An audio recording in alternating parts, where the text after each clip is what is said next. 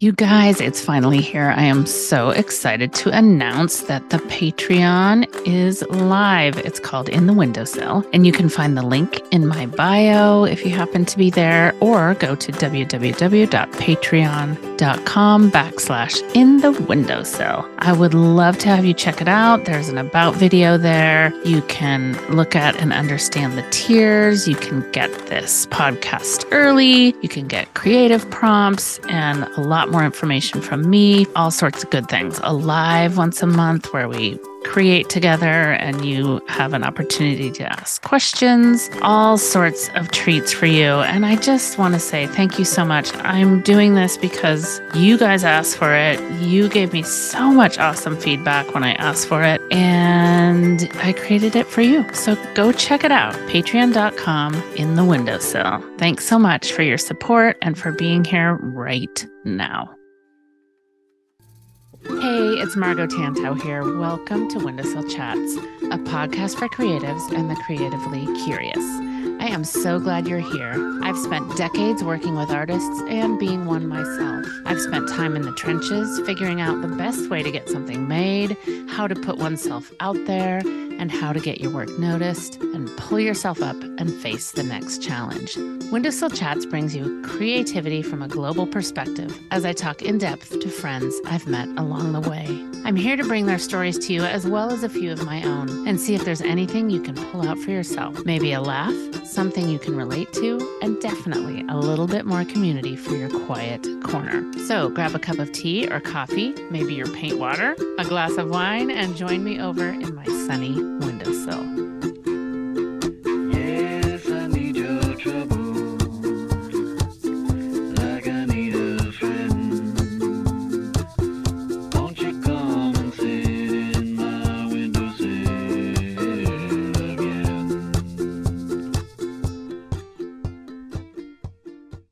Hey, listeners, welcome back. If you have been here before, and if not, I'm so glad you found your way to the sunny windowsill. I had such a delightful time talking to Anna McDonald, who is my guest today. It's very cool. She reached out to me because she had been one of the people that inspired Gabriella Buckingham in our recent episode. And so she thought, hey, maybe we should talk. And she's right. We did, and it was really inspiring to me. Anna is a minimalist abstract artist. She works in water-based media on paper, on canvas, and on wood. And her work delves into the importance of negative space and the Zen philosophy Ma, which is the spatial relationship between structural elements. So when you look at Anna's work, we tend in this kind of illustrative design oriented realm that I know I find myself in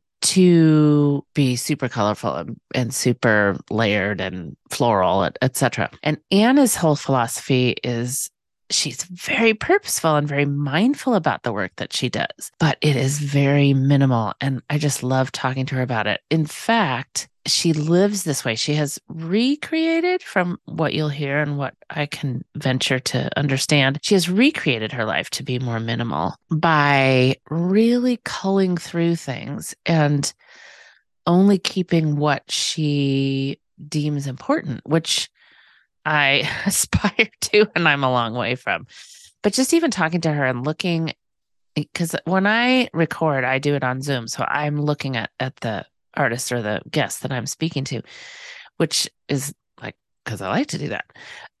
Maybe someday I'll put those on YouTube, but her whole space is white and inspiring and open. And the space that provides allows her more space to make art, more time to make art. She finds that she has more money for materials, more space in her brain for ideas, and fewer distractions. And those are certainly things that we discuss. Anna tries to capture the essence of something in her work, where she removes the superfluous, leaving something of unobtrusive beauty. She's interested in exploring this idea of intentionalism in her life. And she tries to live with less stuff, but things that have more meaning. So if any of that rings true to you, I think you'll really be fascinated by this conversation. It's just a fascinating one. I said, I was asking, like, how do I do this? And she also teaches. She has a couple of very cool classes, and it stems from training herself to keep a tight calendar, to kind of put her creativity first. She's a full-time teacher, you guys. So anyway, I could chatter on, but I will let the conversation speak for itself. Here is Anna. I hope you enjoy. Anna, I am so, so pleased that you reached out, and here you are today. I'm really happy to be talking to you. I am so honored and I'm really excited. I get really excited about talking to new people, especially artists. Me too. I recently just discovered your podcast through Gabriella Buckingham.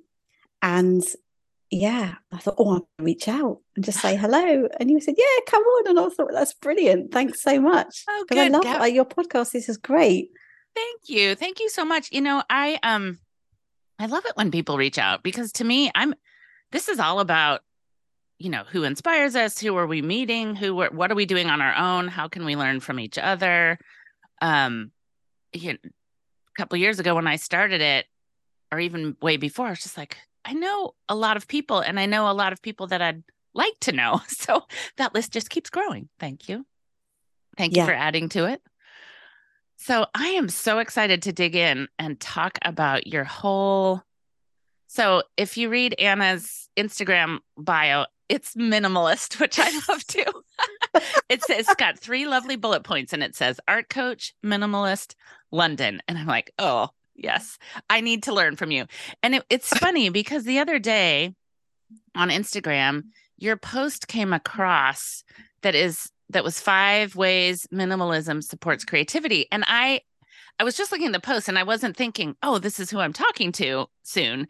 And I was just like, oh, this is blowing my mind. And I sent it to a friend, and then I realized, oh my gosh, I get to talk to her. I can really talk to her about this. So. Oh, that's so funny. And I had a lot of people comment on that saying, oh, thanks, I needed that reminder.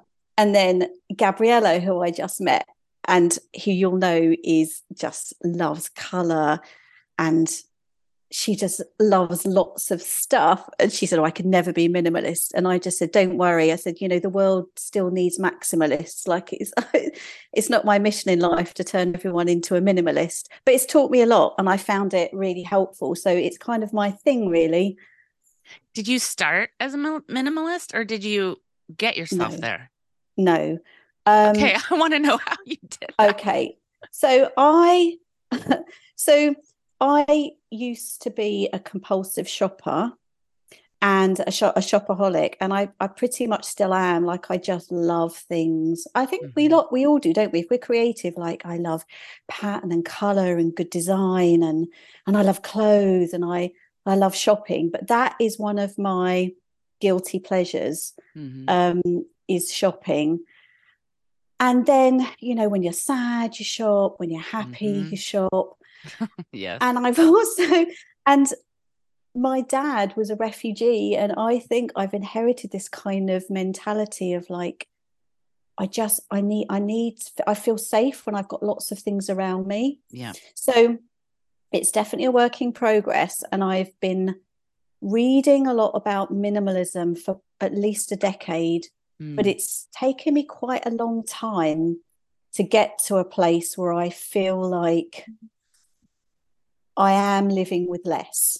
Because the problem is that if you're still always acquiring things, even though you might be decluttering and getting rid of things, if you're still bringing things into your life all the time, which I was, there isn't any change.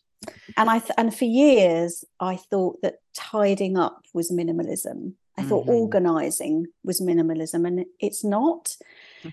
So I'm basically saying I'm still a work in progress, and I think my life does look quite minimalist compared to some people's, but I'm not there yet. I still feel like I still have a tendency to buy stuff I don't need, to have stuff I don't really need, but I'm getting better. I'm getting better at not buying so much stuff and being much more intentional. It's about being intentional about where I use my energy, what I spend my time doing, what I spend my money on. and what I have in my home and who I hang out with. I'm much more intentional. So it's more like intentionalism Oh, than I like that. minimalism. Intentionalism. I was going to ask, you said like I'm getting better and it's getting better, but how do you know if you've gotten there? And maybe intentionalism, then you're always getting there if you're being intentional. It's always a lovely thing. I think I'm definitely trying to realize that I don't need as much of anything as I think. So it's like I don't need as many clothes. So I think whenever I get rid of things, and I get rid of things on an almost Mm, daily mm, basis. It might be a mm, really small thing. It might be I'm in my studio and I found that I've got three mm-hmm, pencil sharpeners. I think I only really need one. It could be the smallest thing, but it mm-hmm. leaves space. When you get rid of anything, it just leaves space, and it just makes me go, oh, I feel so like I'll look at my bookcase because there's a bit of space there, and it just makes me feel really, really calm. Space does make Oh, me feel yes. calm. Um, I think that it it really helps me because I get very overwhelmed Mm-hmm, very quickly by mm-hmm, visual stimuli. So I tend to look at things and take in lots of information visually. And when I'm at home, I mm, find that really tiring.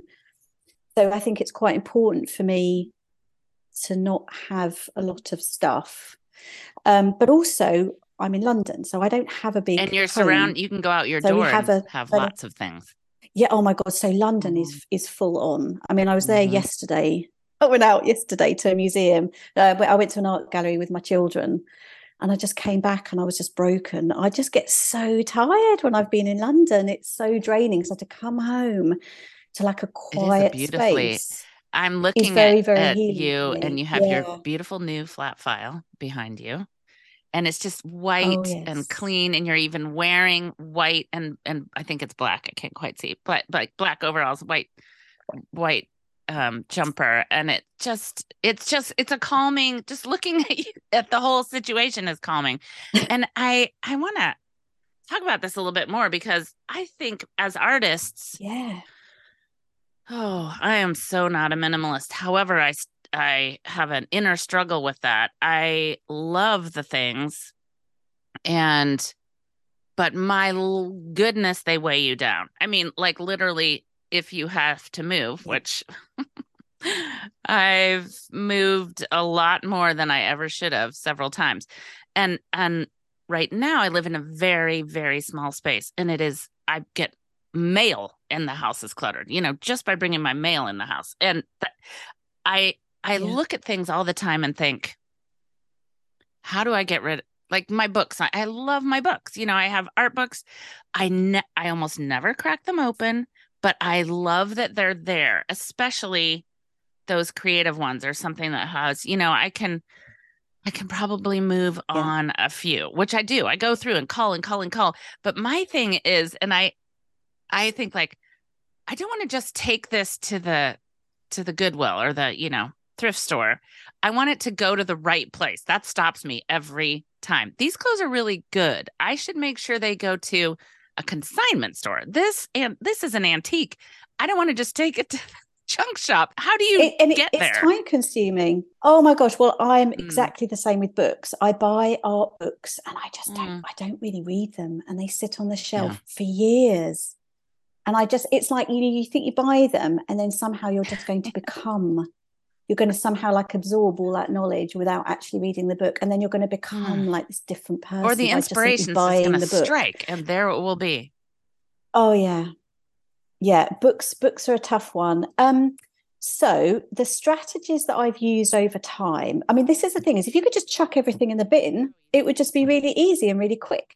But I don't like waste. I don't like throwing things away. And I think as artists, we know that we can use so much stuff.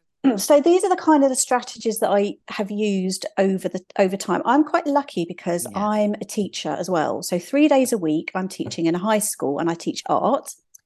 And I do take a lot of things from Mm, my home that yes. I don't want in my home Yes. anymore, And and they I get take them to used school. well. So this could be, yes, it could be surplus art materials. I mean, you know what it's like. It could be anything. It could be scraps of fabric. It could be, I mean, I bring everything. I bring old jam jars, everything can be used as still life. So I Yeah. do take stuff to work. I also keep a bag. In fact, I keep bags hanging up on my doors all the time. So I have a bag which I hang up, this is my school bag. So when I'm going around the house and think, oh, you know what, I've got way too many pencils that I'm ever going to use, I'm going to take them to school, I put them in that bag. And then every Monday, this massive bag gets taken to school. And it's a running joke because my head teacher meets us at the front door, and I've got about 15 bags, and he says I'm like the human version of Buckaroo or something. Here she comes. I've just got I've walked in the door with a massive hat stand and a pot plant and 3 bags. It's a bit embarrassing. So I do that. And then I've also got another bag, which is, well, we call them charity shops. You call them Goodwill stores, don't you? So, thrift stores, or thrift stores. So I'll put stuff in. So that way I don't have to feel like I have to designate a day to the decluttering. If I've literally opened up my kitchen drawer and I've got an old wooden spoon, going in the bag, I don't need it. It's just one item, but you put it in the bag. But if you're doing that consistently, you'd be amazed. I must say, I have a bag going. What you can get rid of. I have a bag going almost all the time. Yeah. We living on an island. It's an interesting little thing here. Not to get into thrifting, but we have a local thrift store that will take. It's almost like you take your shoes in and you could see them in the grocery store the next week. So there's something really nice about feeling like you're sharing, and you can put something at the top of your driveway and say free on it, and it'll be picked up in 5 minutes. It's really, that part of it is unique. But then you drive by somebody's driveway and you think, oh, I need that. It's just, oh.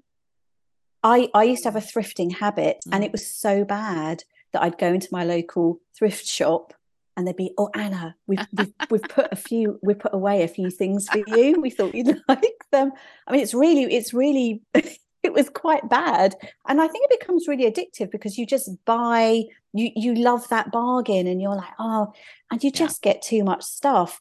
But I think the thing about letting things go is that, and how this connects with thrifting is, you know how it feels when you find that amazing bargain, or you find something that someone else has got, you know, left outside their house, or that it's in a thrift shop, how nice that feels. And so when I'm giving or donating things, I think it would be really nice to give that to someone else, for someone else to find a bargain. And I've done sales. I mean, we have car boot sales, you have garage sales, and I have given stuff away. It's just, I mean, I've sold my easel recently. The things that have gone through my hands. Let someone else have a bargain. And you get to think back on it and be glad that it passed through your hands. Yeah. You know, that there are other people there that can't afford it new, and they'll be so happy. And I do feel like, I read somewhere that when you let go of stuff, all you're doing is leaving space for new things to come in. For new things to come into your life as well. I couldn't agree more. And that speaks true to so many different versions of things. And I have your post up right here, your 5 ways minimalism supports creativity. I love that it comes along with your brushstrokes, which I, of course, want to talk about your art, but more space to make art, more time to make art, more money for materials, more space for ideas, and fewer distractions. And when you think about being in you even said your bookshelf has space on it, you know, so you can breathe more easily. I recently had a flood in my garage, and my garage was really a stopping place for me. And now it's not. It's almost empty, and it feels amazing. And my friend even said, you seem lighter. I was like, oh, I am lighter. Yeah. I think, you know, the thing about making more space for art as well is that I live in quite a small flat, and my studio space is in my house. So I'm in my studio now, and it is I suppose it's like a central room in the house where you have to walk through to get to the kitchen. It's right in the middle of the house. It gets the most traffic of any room. Interesting. Mm-hmm. It's kind of one of these weird rooms, kind of in the middle. It could be a nothing room. But I thought, this is going to be my studio space. And I do make quite big art. So I don't know if you can see, I've got this big painting on the wall. So I Yes. make quite big work. You work in inches. I don't work in inches, but it's big. Yeah. And I think it's when it dawned on me what you gain when you get rid of a lot of stuff that you don't need is that Yeah. by not having like excess furniture or even art materials in this room, I can make big work. I just lay stuff out over the floor, and Right. my kitchen is right next door here. And sometimes I just take over the kitchen, and my Nice. work is all over the kitchen. And then I'll work in the garden in the summer, and it works because we just have one kitchen table. We have a kitchen table and a couple of chairs. We just take them out to the garden. We move them out of the way, and then I've got the space. So for me, I realized that by having less furniture that perhaps doesn't have a function, I'm creating space that I can make the art I want. And that's when I thought this is really important, because I'm making quite big, ambitious work, which is really exciting. And it's great. It makes me really, really happy. And I can do that because I don't have stuff in my house that I don't really need. But it's an ever evolving thing. So I have to review it all the time. You know, this is not working anymore. That's why I upgraded to this plan chest, what do you call it? A flat file. A flat file. I thought it would be a better use of space. But yeah, so that's a big thing. And making time, that's very much about like looking at what you do in your schedule and saying no to stuff, because you realize that we've all got the same amount of hours in the day. And if you really, there are some things, aren't you keep saying to yourself, when I've done this, then I'm going to have time for my art, you know, and then that kind of never really happens. You have to just say no to stuff. So I've started saying no to some friends, or no, I can't pop over for coffee today because I really need to work on my art or something. I don't know if you just heard that. That was my Alexa that said something. I don't know if that got picked up. I don't think it did. But again, like, you know, not shopping. I wasn't shopping as much, and suddenly I've got money in my bank account for art materials, and that is so much fun.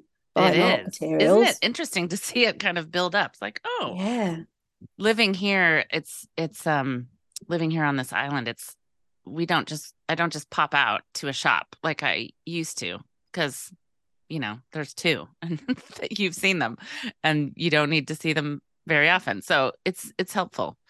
But I would love to, there's so many things that you touched on that I want to talk more about, but your art and your art practice, it's based on the negative space and things like that. Has it always been that way? Tell me a little bit about your art. My goodness. So my art was this, I never really had an art practice.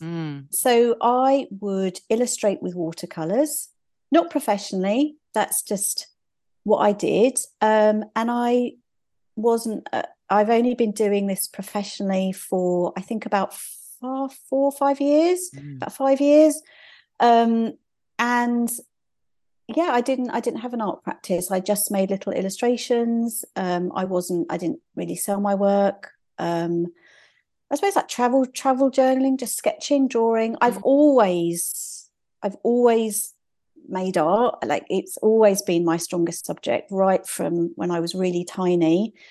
And I just maybe we'll talk about that journey later, but I got to a place in my life where I was just really unhappy. I hear this with quite a lot of people. I was in my early 40s, was really unhappy, and my mental health was in a very poor state. And I went through a couple of years of just really searching for what was it I needed to do. Did I need to leave my job?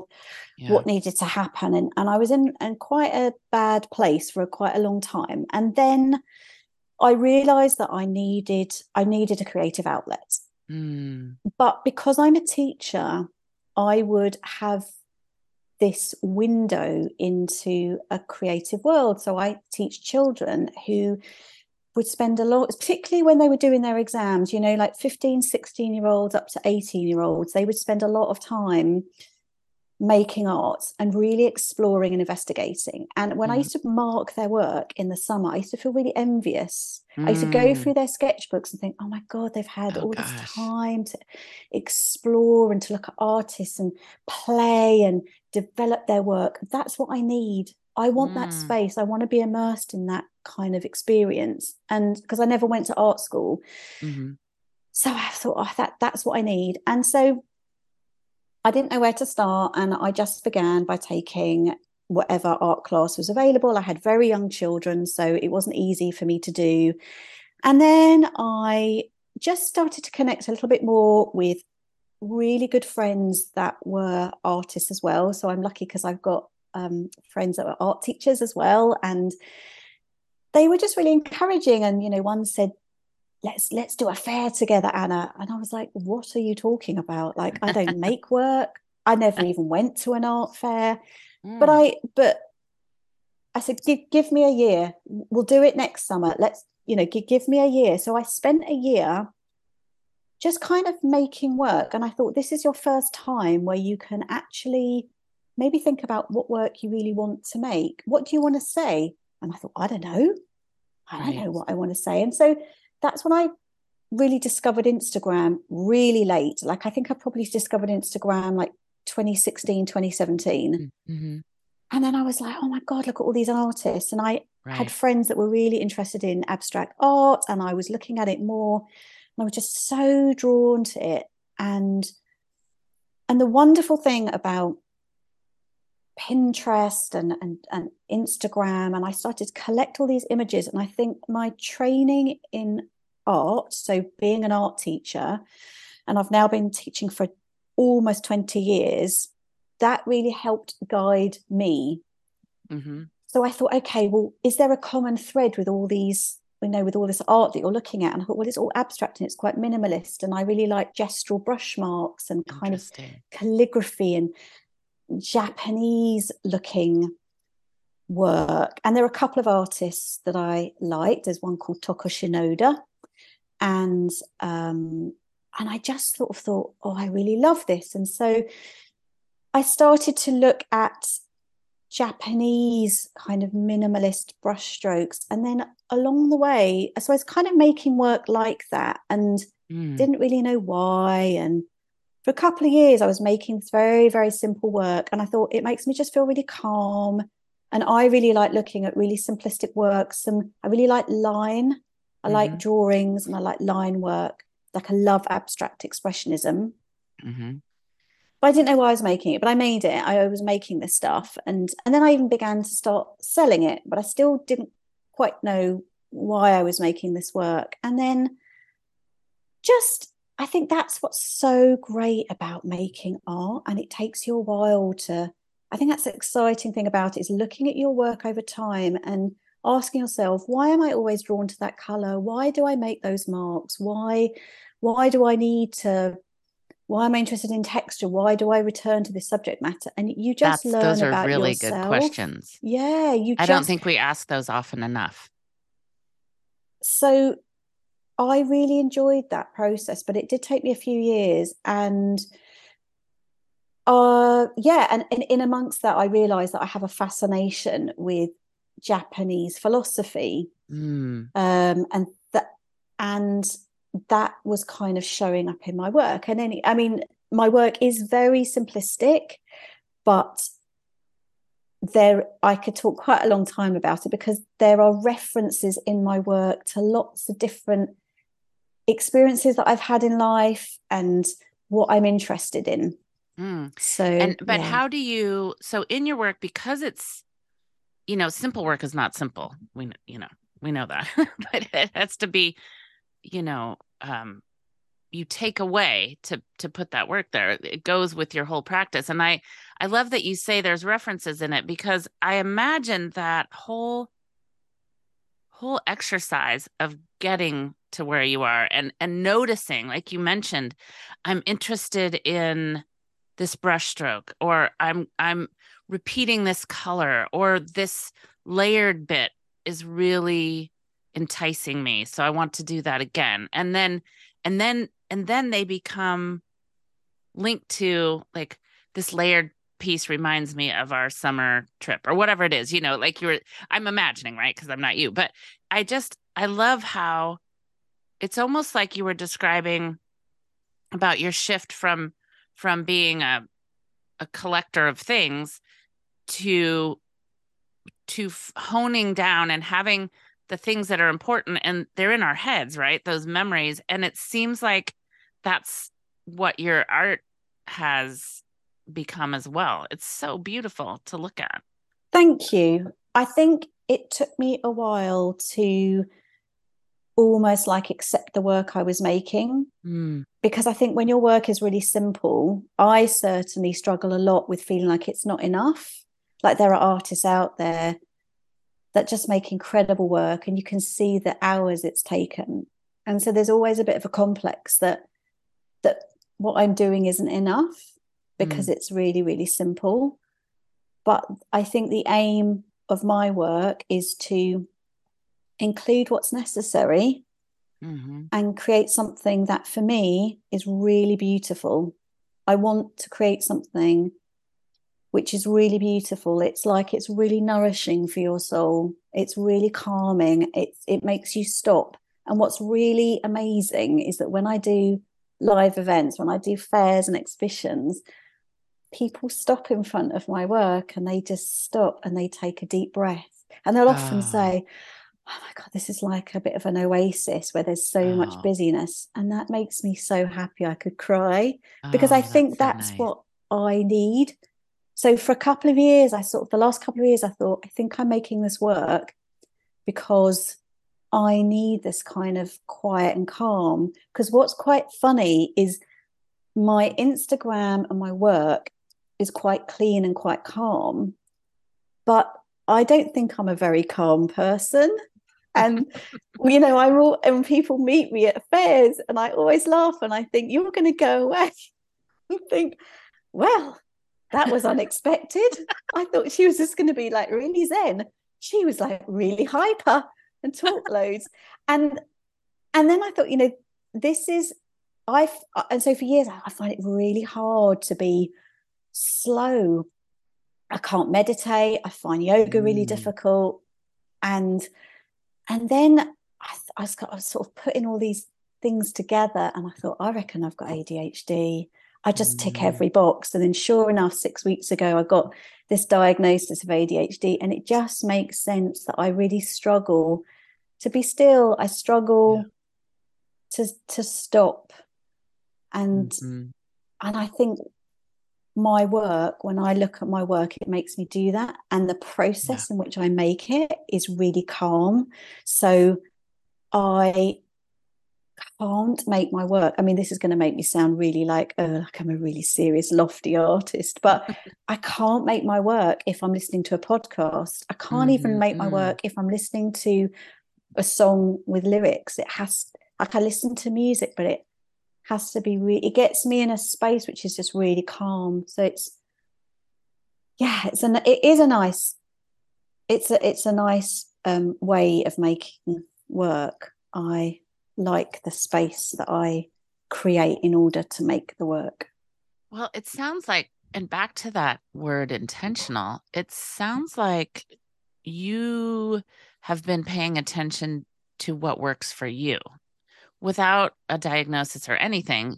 At some point along the way, you tapped into this calm work that was really the space you wanted to be in.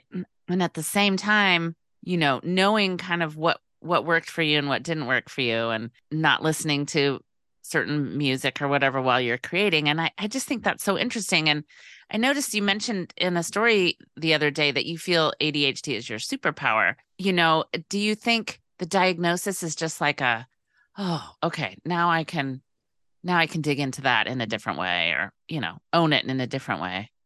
Yeah, like I think even if they told me, no, you don't have ADHD, I just wouldn't have believed them. Right. Because I think in my job, like learning a lot about kids with ADHD, I just thought it's so obvious I have it. Nothing's really changed. I mean, I'm now 48, so I've learned how to manage it.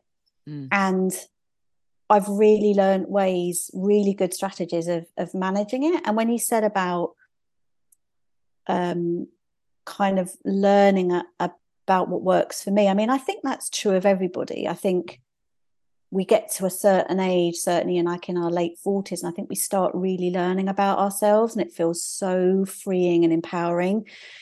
And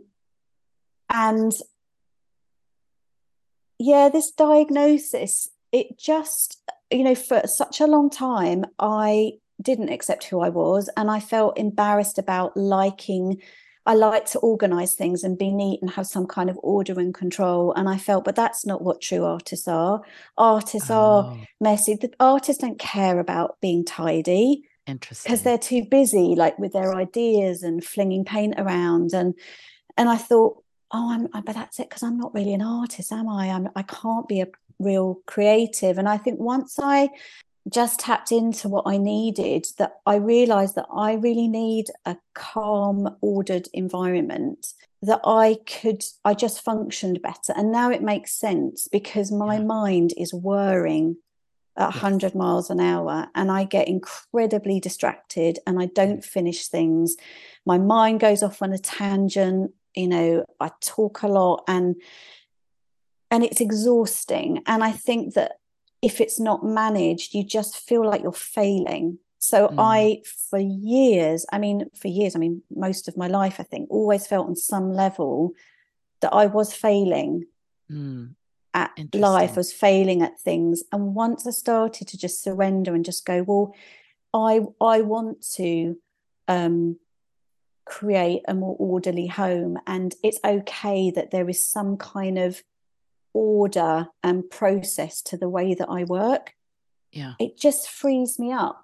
And so the way that I make my work, and the way that I also help other artists, there's a lot about kind of structure and approach, because what that does is it helps with what we call the cognitive load. It kind of if you're prone to feeling overwhelmed, which I think we all are, it really helps with that. So then I do feel like by having this kind of order and control or tidiness, I can then be creative. And when I'm in my studio, I make a terrible mess, and it's amazing. And because I've got that physical space, and I've got that clear space, but I've also got a bit of mental space as well now. Yeah.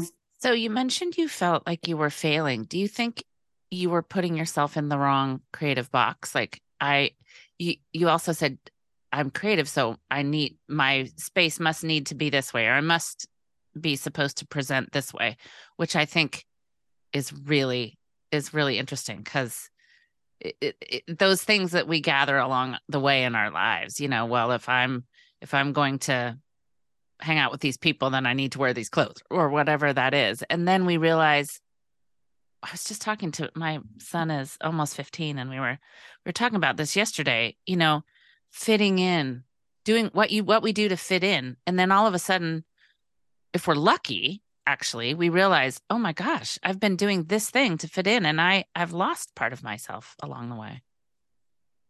Yeah, definitely. Yeah, so I just used to feel like I was going through life. I mean, I was kind of being myself. I just felt, but that's wrong. So an example would be that in my school, I taught with a colleague for about 13 years. She's actually coming over tomorrow. And so, yeah, I mean, I've known her for nearly 20 years, but we worked together, and she's my antithesis. So where I was all about small, neat illustrations, and everything was tidy and a bit restrained, she was, let's go big, and if it can be pink and it's got gold on it and glitter, and let's make a mess. She was honestly so different to me. So I always felt, but I'm wrong, there's something wrong about, like, I shouldn't be like this. But then what happened was, when I just started to embrace the fact that I like wearing monochrome, I like things to be neat, and then I could just be myself. And then it meant that I was living a world and that I felt more comfortable in. And then what happens is that then other people accept you. If they don't, they just they just go elsewhere. And so what's happened with this Yeah. friend in particular is that we kind of really celebrate our differences. It's Mhm. hilarious how different we are. You know, So great, though. we'll be out somewhere. We'll like be at, I think we'd go to an art fair, or we'd go to somewhere or a shop, and she'd pick up like this giant, like gold vase with something. I don't know, so colourful. She'd say, "Look at this, isn't it amazing?" And I've like picked up a twig, like like, this is what I'm taking home. I'm taking home this branch and a piece And of I'm felt. perfectly allowed. Yeah. So I think that's it. It's really about like really embracing who you are, because Mm, otherwise, you know, no one else can be who they are. exactly. And if you, there's something too, and I know I've been saying this year a bit more. There's something about showing up in the way that you are that a couple things. It gives other people permission, because if you really show up that way and say, "No, I'm picking up the stick. I happy for you about that vase, but I'm I'm gonna go with the stick." There's other people that are like, "Oh, I'm a stick person too. Oh my gosh, I thought I was all by myself and it wasn't right," or whatever. You know what I mean? And then you're being honest with the world and yourself. And I don't think we do that all the time.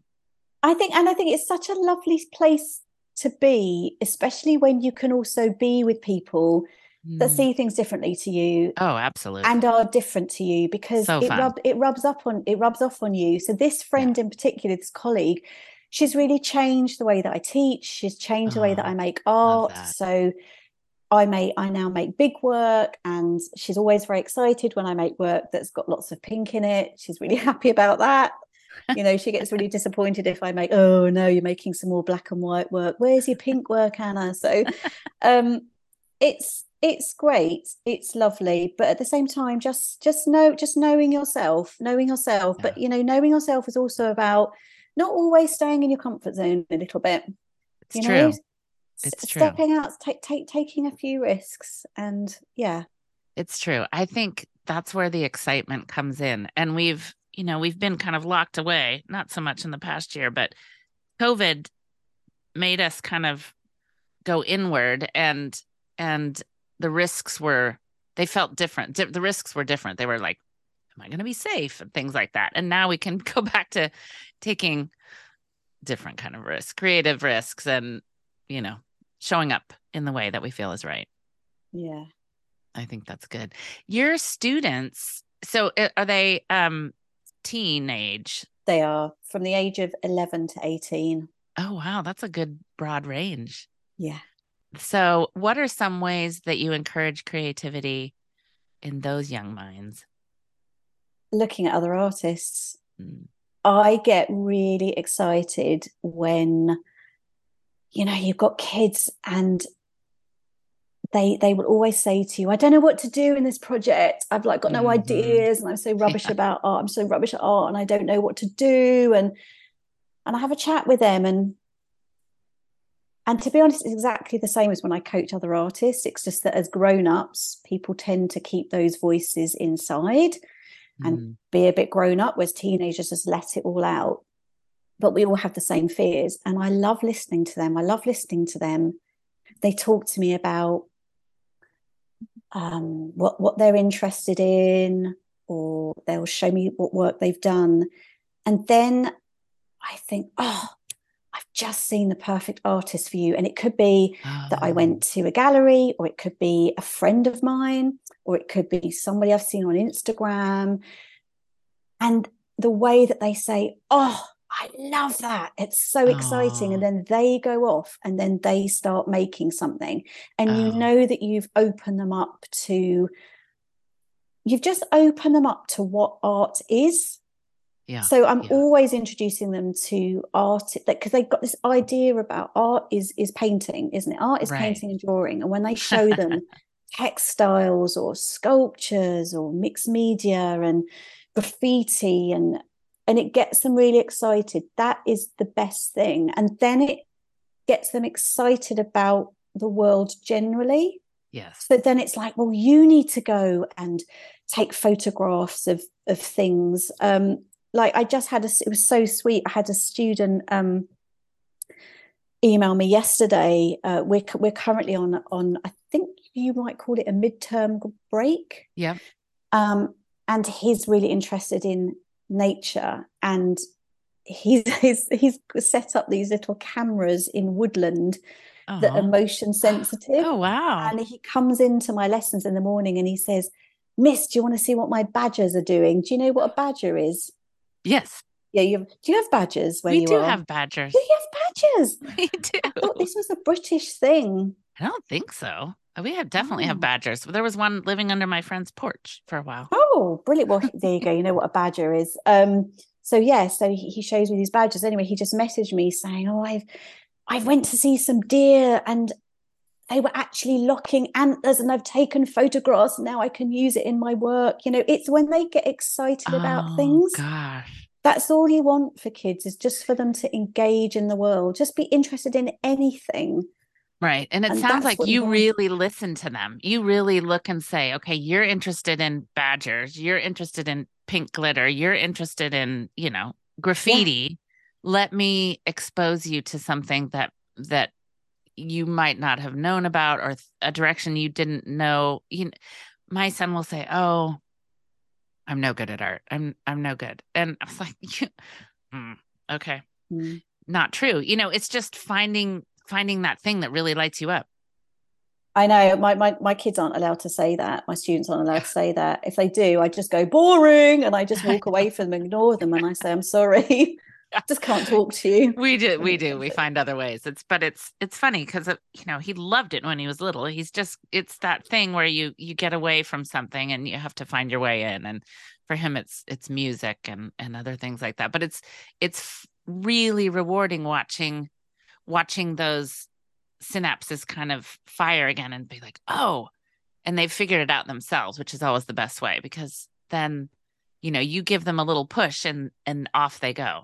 You're absolutely right. There's something that changes in their eyes, and it's the most amazing thing to witness. So I think all it is, it's about how can you give them some opportunities? How can you show them what other people are doing to get them a little bit excited? And so my way of teaching is that you find these artists that you find exciting, and then you try and emulate them. That's what you do. Right. And then what you do is you identify what is it about their work that you really like, and then what are you interested in?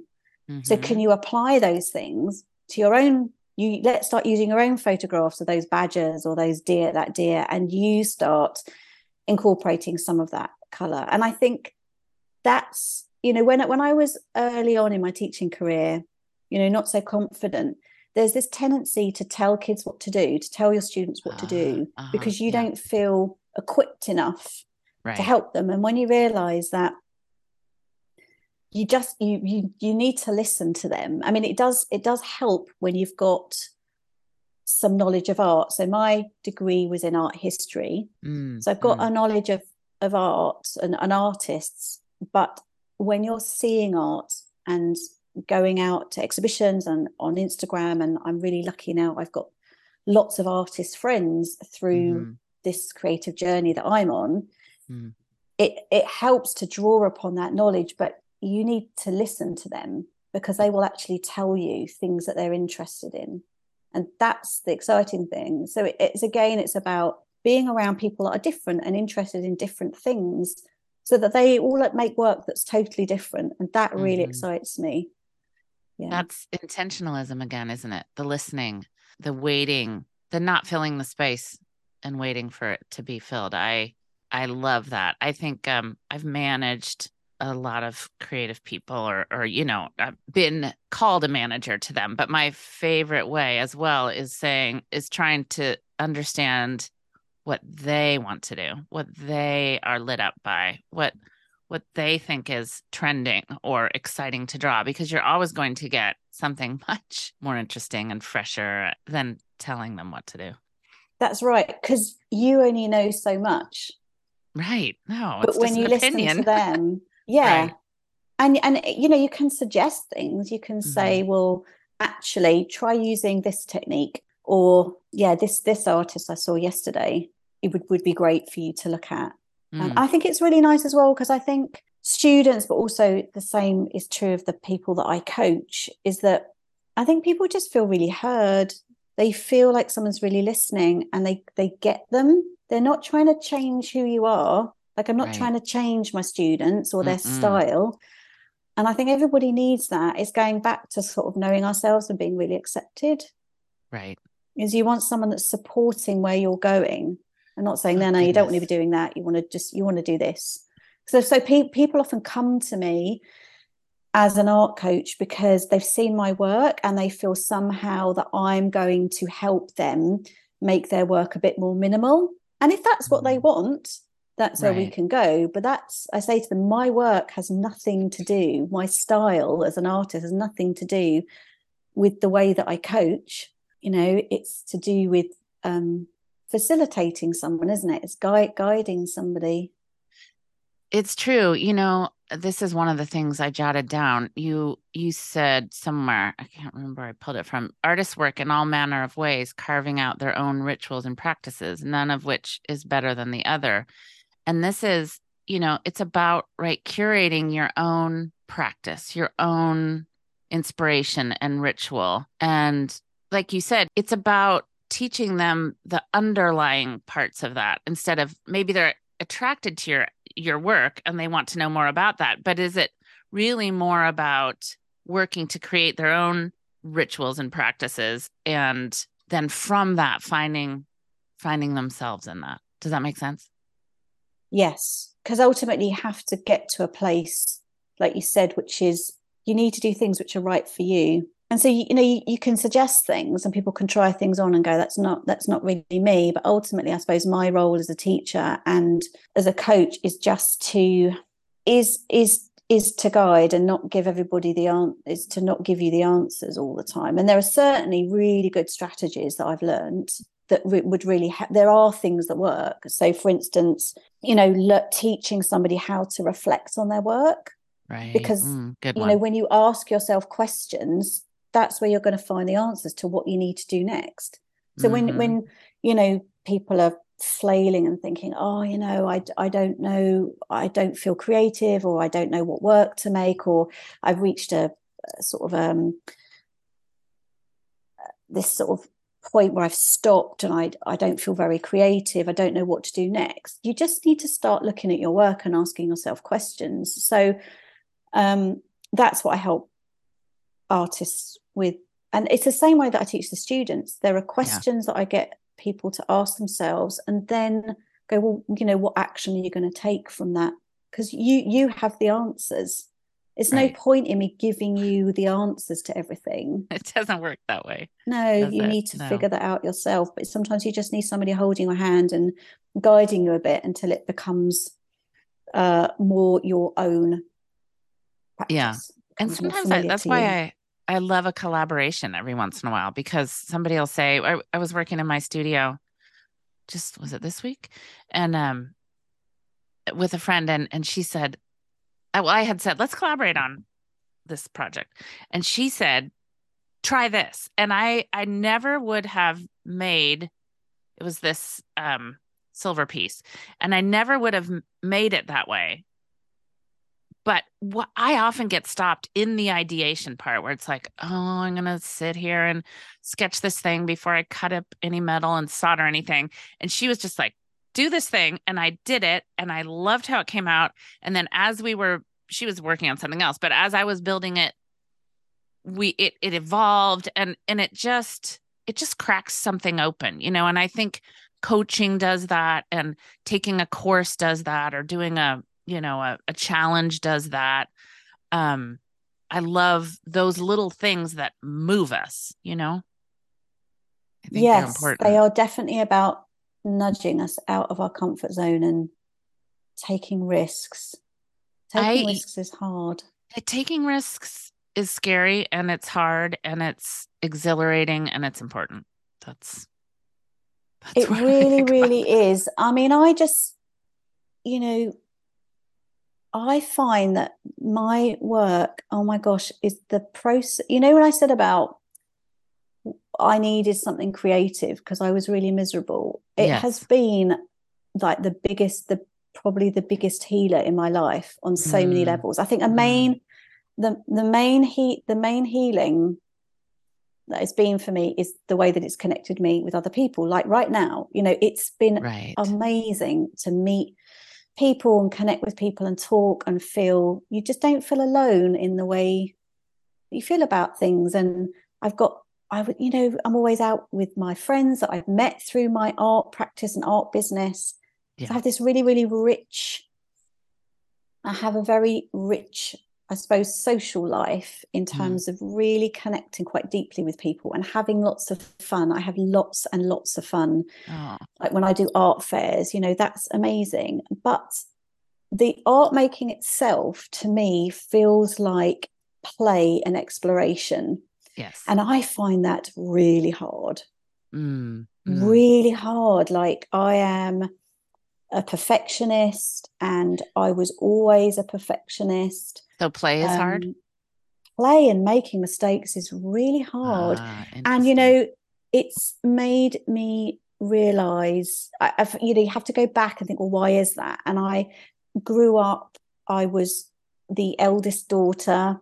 I excelled in quite a lot of things. I excelled in all the arts at school. Dance and drama and art. The problem is, and I think this is really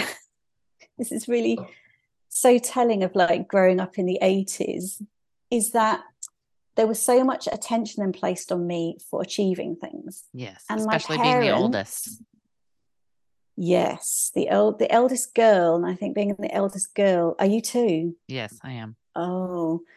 So does this resonate? Because sometimes I think you can go the other way, but it does. I mean, those little. I remember, you're the oldest. You have to set the example. That was and I imagine that was because they needed a specific thing, But however we take it on, right? However we take it on, exactly is the way. But I was given a lot of attention for excelling and being the best at things. And that feels good. But the problem is then, and if you're kind of raised thinking that you're a little bit special, because you're like the best at art and you're the best dancer and you're going to go to the Royal Ballet School and you're going to do all of this, what then happens when you make mistakes? Yes. You make stuff that's just really rubbish, that you're really mediocre sometimes. Like, what does that really mean? helpful. It means that you're not really worthy. And so that, I realized that when I really started making art, which is that's the hardest thing for me to do. So what I try and capture in my work, so some of the things I try and capture in my work are this polarity, this part of me which needs to be perfect and rigid and controlled. And so that will show up in a very controlled mark, like a very straight line. But I want to show kind of a bit of the freedom and the chaos, and maybe a bit of play as well. So there'll be marks that I make with my wrong hand or without looking at it, or I'll pour paint on the canvas. I've got no control over it. And it's really difficult for me to make those marks that might ruin a piece of work. Yes. Because, when you're working in this way, sometimes you just get one chance at it. I can't work over the top of it. But it's hard, but it feels like this is really necessary. Like I need to give myself time to play and make mess. So that's why, again, it's lovely to have this studio and give myself space and big bits of paper and play and have fun.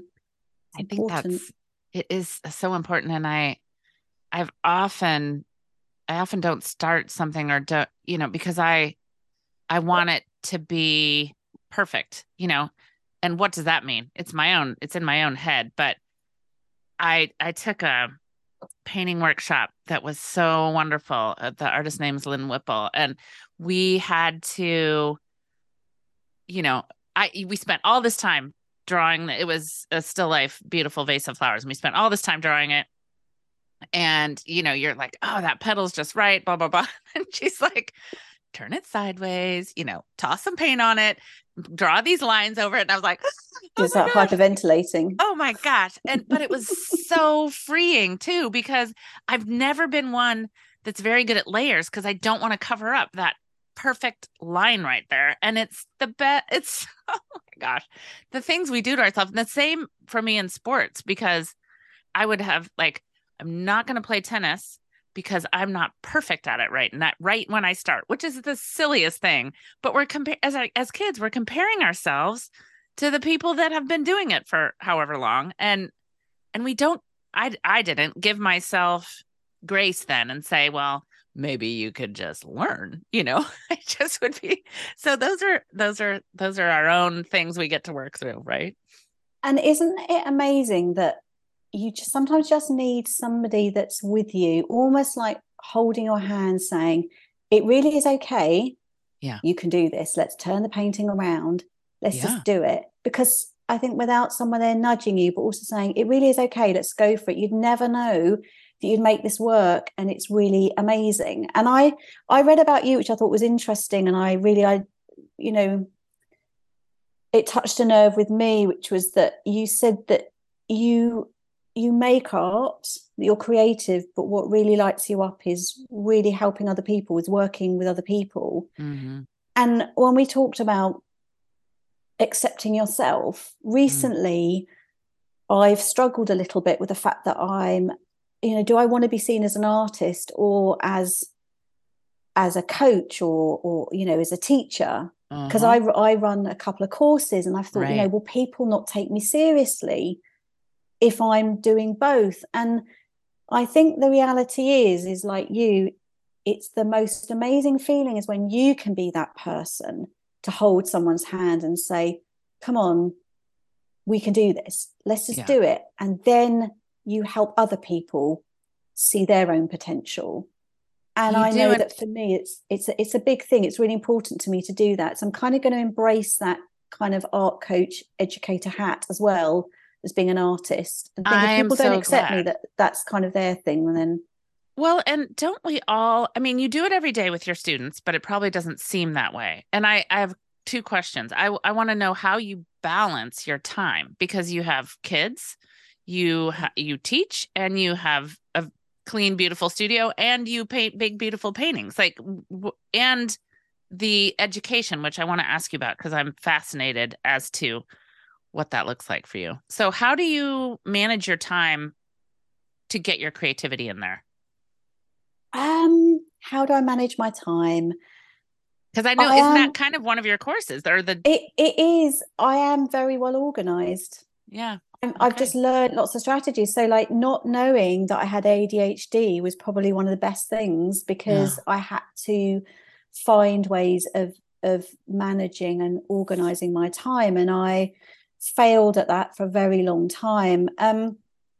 I'm really good at planning and organizing my time so that I don't get overwhelmed, because I've spent the majority of my life in a state of anxiety. And you think one can learn that? Yes, definitely. Good answer. Yeah, I mean, I think you can learn anything, can't you? Yep, I do. So so I learn how to plan, and I use a bullet journal because I love digital organizing as well. I use both. And I've learned how to try and streamline my life. It's like we said about intentionalism. So I find that the less you have of something, the easier it becomes. So, on my phone, I'm regularly deleting apps and organizing my digital life. It just means that things are easier. When your house is a bit tidier, well, it's easier to be tidy when you have less things. And then when it's tidier, it's easier to find things and to do things. It kind of has a knock-on effect. This minimalism, intentionalism, it has a knock-on effect. And when you think, my gosh, when I spend 20 minutes a week planning what we're going to eat for the week, and I've got this system of how I use a digital shopping list and plan my meals, and oh my God, it's so easy. We all eat well, we feel healthy, I've got energy. It all has a knock-on effect. So planning and organizing my time is how I manage it. I love that. And so you teach some of these things, you coach, and you have courses. And I can't wait to hear a little bit more about those, because even just looking at, so Anna's website is annafmcdonald.com. And when you look at it, it's just so calming. It's so lovely. I can't like help but want to see more about what you're doing. So tell us about your courses. That's so sweet. Thank delicious. you. Yeah, so my bullet journal course is about it's about organizing your schedule and planning, and doing that in a book, in an analog system, like in a notebook that you create. Because I've found that you can't really, there are lots of books that you can, diaries you can buy in the shops, but to create your own is something really special. And in that course, I show you how you can include systems and planners and trackers that might support your art practice and your art business. But that's what I find not out there is the information for a creative. You can find a lot of ways on how to do a bullet journal, but I'm always looking for this that you're talking about right now, like for an art practice and life. Yeah. So the thing is that I didn't want to have separate books for everything. Because you know how we said we have this tendency to collect things. Notebooks and sketchbooks is still a downfall of mine. Yes. And I'd have all these notebooks. You can't remember where you've written it. You've got 800 to-do lists, and you just feel more overwhelmed. So over the years, I created this one book. And in this book, I can manage my home life. So with my kids and my family, most of my school life. I do have one little notebook for my teaching job because it's quite full on, but also all my art practice. And so in that book, it means that I can work around, I can work my art around my life, or I can work things around my art practice. I can see it all in one place. But also with my art practice. So you remember how I said, you can ask yourself certain questions about your work to help you review your work. There's a space where you can do that. But it's also about, because I don't have a lot of time in my studio, when I'm in my studio, I just think, right, what am I going to do? And this is one of the things I teach people that come to me for coaching is, how do you create these action plans for yourself so that when you go into your studio, I've got a list. I know exactly what I'm going to do because I've thought about it and I've already made a plan. And I can schedule that around what else I'm doing. So it's helped me, or it will help you to focus. It's about focusing, not working harder, it's working smarter, as they say. Yes. So it's about kind of fitting all these little facets in. And there's lots of ideas for if you wanted to track sales or content. Awesome. Your content, what do you call it? Social media content. But it's about creating something that's right for you. So not everybody will want to plan their social media content. Right. So it's pulling out the things that matter to each of us. Yeah. Creating something that is unique for you. That's very exciting. I can't wait to dig in more to these. And then you do consulting and coaching, I should say, as well. Yes. And then there's the laptop course. I call it the artist laptop, but it's not actually, you don't need a laptop. It just covers anything digital, any digital device. And it's just that more and more we're on digital devices, particularly during lockdown. I noticed this when I was teaching. And, you just get overwhelmed, don't you? With it's chaos. You've got files everywhere and pictures, and people say, can you send me this and attach this and this picture and upload this? And you're like, where's that picture? And you're drowning in emails. And I just felt like it's such a drain on our time.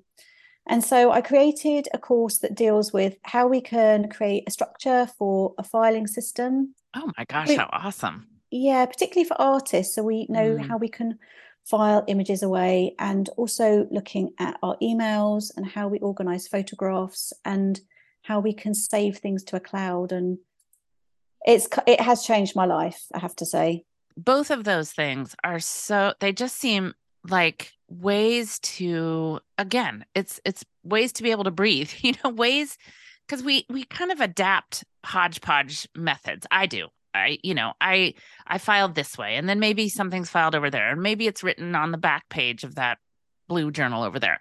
And I think combining those two together, that's a very much a sweet spot. The how you're combining your digital file, organizing your digital files, how you're organizing your life. And you can start to, kind of breathe a sigh of, oh, okay, it's coming together. There's a system. I've got this, because it's not always in one place. So I love that Yeah. you've done this from the creative Well, this is the thing I point of learned view. about having ADHD, is that I need consistency. I need things to be organized in the same way, labeled in the same way, to have less of stuff, because I get visually overwhelmed very, Yeah. very easily. And I think the same is true of everybody. But Yeah. I think that when you have ADHD, it's much more pronounced. So it's just much more clear to me that I struggle with this. You get overwhelmed. And see, this is why I'm having an ADHD moment, because my brain switches off. And I go, where That's am okay. I? What I'm was I here for talking that. about? I do it too. It's just, Yes, you see, I used to feel, I had a bit of a complex about the fact that I was teaching courses which weren't really creative. And again, I thought, people aren't going to take me seriously as an artist. But I know that all this is these are things that I feel really passionately about, that if I'm helping people to address some of this chaos or things that cause stress and anxiety for other people, it just frees them up to then make art, to be creative, because the rest of your life is a little bit more in order.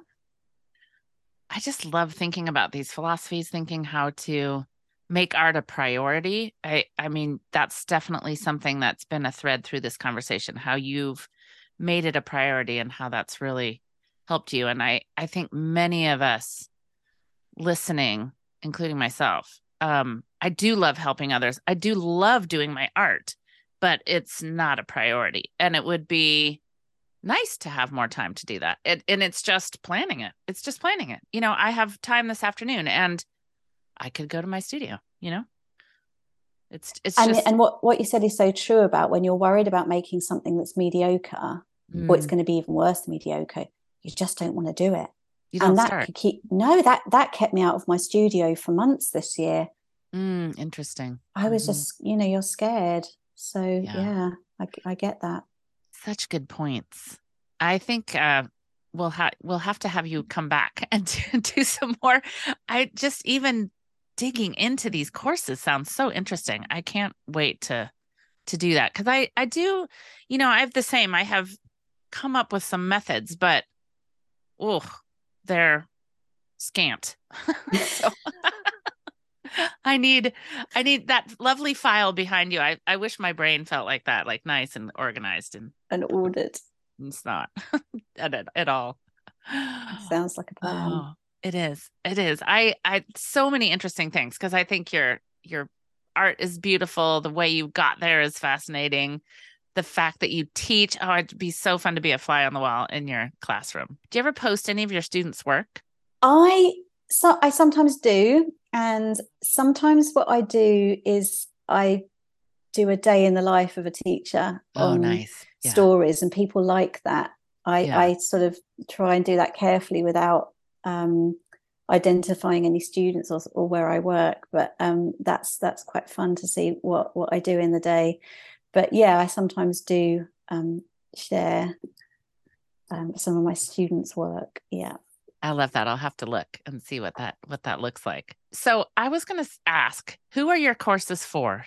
I think my courses are for people that struggle to get organized, that feel overwhelmed with life. You don't really even have to, you don't have to be an artist. You certainly don't have to be a professional artist, but there are a couple of areas in both courses which are designed for artists. If you don't know what a bullet journal is, that would be a good place to start. Even if you know what a bullet journal is, I also teach quite a lot about how you actually plan. So it's not about drawing out, it's not about how you draw a pretty book and make it look nice. It's actually about how you plan. Nice. Yeah. If you just want to create a little bit more order and feel a little bit more on top of your life, a bit more calm. Yes. And come my way. I love it. Can you tell me who's inspiring you these days? Who is inspiring me? I watched a film recently called Good Luck to You, Leo Hmm. Grand, with Emma Hmm. Thompson. So Emma Oh. Thompson is really inspiring me. It's a film. You heard of this? I haven't heard of that one. Is it new? Yeah, it's really Ah. good. It's a woman who has lost her husband. She is, I want, in her early 60s, and she sort of has a sexual awakening. But the Ah. film is really about women owning their aging process, Oh gosh, I'm about gonna have to go look that one up. accepting, yes, about accepting themselves, about um, female pleasure, and just about, it's really just about, I'm just fascinated at the moment with really strong, powerful, beautiful women. And Mm. she has to stand naked in front of a mirror at the end of this film. She's 62, I think. And Wow. I just thought, what a brave woman. And Yeah. it really brought me to tears, this film. It was just amazing. Oh. Oh So, gosh, I can't wait to watch that. oh, Emma Thompson is my hero at the moment. Um, Mary Portas is another really strong woman in Hmm. her middle ages. And she is known in the UK as a bit of a retail guru. She's worked in the retail industry for years, and she was very successful. She's had a series of TV programs here. Okay. She's really focusing on changing retail and the way that we buy and sell, because it's Really? destroying the planet. Yeah, and she's Wow. fascinating, and she's trying to pass laws at the moment to make sure that all businesses have to meet certain standards where they are caring for their employers and for the planet. And what Ooh, she that gives talks me about, chills. yeah, it's amazing, because she says that we're in a time where we need to be doing business using more female energy, that the male Mm. energy about creating, and well, not creating but conquering, Yes. and Yeah. the aggressiveness of it has Mm. got us to a certain point, but that kind of way of doing business is destroying the planet.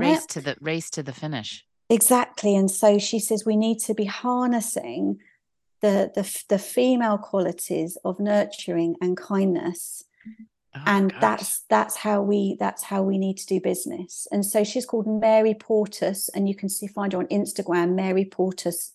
So I'll have it in the official. show notes as well.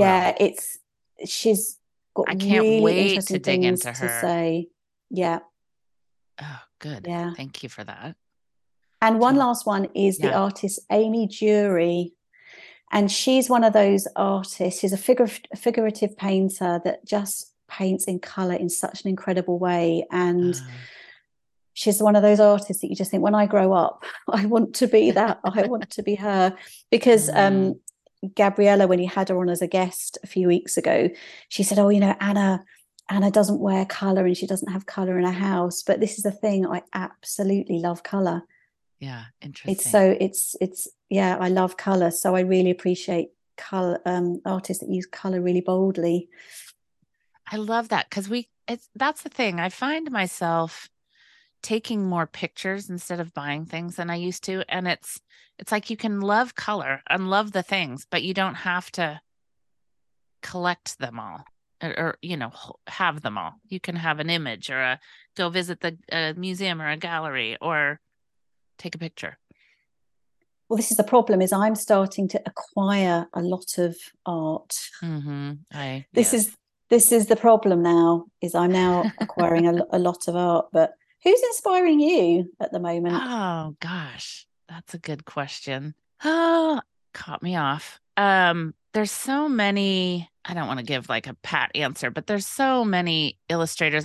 I tend to go down a rabbit hole. I usually wake up early these days and I spend a little bit of time looking at people's Instagrams, and I often will especially look at the comments people make on other people's work, and I'll go and look at their work. I'm inspired by a friend of mine who lives here on the island. and her name's Tara. And she in the middle of she's a doer. And so she inspires me by people who just can decide and do it. And I am too, but she is in a different way. She started a business, a barbering business, and made her like from not knowing anything about it, and is such a people person. And the way she it's called Come On Barber, and I'll put it in the notes, because she's now been on NPR, which is our public radio station. She's been on the telly. She's the Pied Piper. It's very cool to see her, to look at her kind of gain confidence in what she's doing by the fact that she's put herself out there and it's working. It's really working.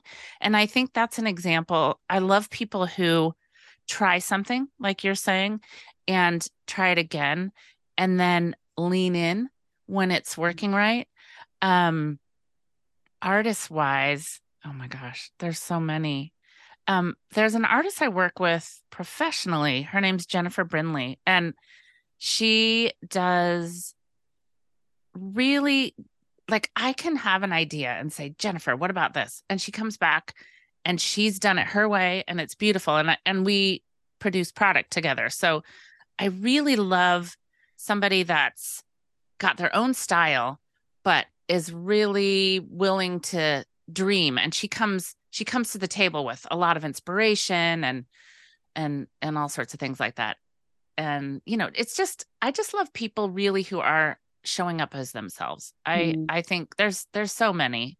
My sister also, who is, she's done many things in her life, but she went back to be a nurse later in life, and she's a nurse practitioner, and she's been through it for several years now, and COVID just has done a number. So she's decided that her work, she's done so much work on herself and with other very wise women. And so now her focus is healing the healers, because who's left to do that, really? And so people who find a need and fill it, and at the same time find delight and joy in it, those women and so many others are who inspires me. Thanks for asking. Nobody asks me that. I don't have a list. Oh, there was one last thing I wanted to ask you. Yeah, please. I love it. Because I read that wasn't one of your tutors Wayne Thiebaud? Yes. Oh my gosh, I am obsessed with Wayne Thiebaud. The story doesn't have the best ending because I was so young and dumb. So yes, he was. I had an art class with Wayne Thiebaud. I can remember standing at the easel with him and him saying something. I dropped that class because it was too early in the morning, and I didn't go back and take it again. There were some amazing, amazing teachers at that time at the school where I went to school. And can you believe that? Well, I can actually. Do you know what? It's actually really refreshing that you should say that, because, you know, when we were having this chat about before we started recording, we were talking about being in our early 20s and traveling and these experiences. Was this in your early 20s or like your late teens? I was probably 19. But we were idiots. We were all just idiots. Don't you just look back and just go, I don't want an 8 o'clock art class. Too early for me. And I think this is why it's lovely. Like, we've both chosen, all who are inspiring us, and it's women that are in their, you know, their 50s and their 60s, just freaking owning it. And you're like, they have wisdom and power and knowledge and kindness, and they are just themselves, and they're also much more humble and allow yourself to be vulnerable, which is, I think, often what these talks are all about. But then when you're 19 and 20, you know everything. Oh my gosh. Wayne Thiebaud, who's he? Oh, I need a lie-in. Thiebaud Schmeebaud. I'm not gonna get up for you, I don't Wayne. need that little sketch to save that forever and have it be worth $35,000 on Antiques Roadshow. You can't teach me anything, honestly. And I've loved his art ever since. I love it. I love it so much. I have just looking at some today, these postcards I have. I left the class. I've done a lot of stuff like that. Oh my gosh. Well, it's the path. It's the path we're on. And I neglected to mention too, or you mentioned it in a way, and it made me think about it. The people we meet through our creative ventures, careers, teaching, whatever, like your pink painting friend with a big vase, right? I have the best small network of amazing supportive friends because we are going through similar things in a very different way. And we might never live in the same town, but we can send, a text thread to each other, and it might be months apart, but it'll be something funny or a work question or a personal, like I'm trying to deal with this thing, or let's go to Mexico together, whatever it might be. And there we all are supporting each other. And I find so much grace and gratitude for that in this creative industry because we've got each other's backs, Yeah. I love that. And I also feel like celebrating meeting how you we're today. different. It's Yeah, one more. I know. I feel very honored. Yeah, it's very exciting. But again, yeah, it is about the differences too. celebrating our differences and really, really enjoying each other for being different. But you can only do that when you really, really accept yourself, can't you? It's true, because earlier in life, when we're dropping out of Wayne Thiebaud's class or whatever it is, we're trying not to be different. I think many of us, I was trying not to be different. And I embrace now more and more every day what my experiences have done to make me, my own unique package. And may that continue. And may that continue. Exactly. Yes. And raising kids is no small feat of watching that happen as well. Yes. Or, teaching, whatever, all the things, raising ourselves. So anyway, I appreciate it. Yes. Thank you so much, Anna, for being here with me today and just sharing these thoughts and asking the questions. I really appreciate it. Oh, it was a joy. Thank you, Margot. Thanks. Can you just quick say where people can find you? Yes. So you can find me on Instagram at Anna F. MacDonald Art.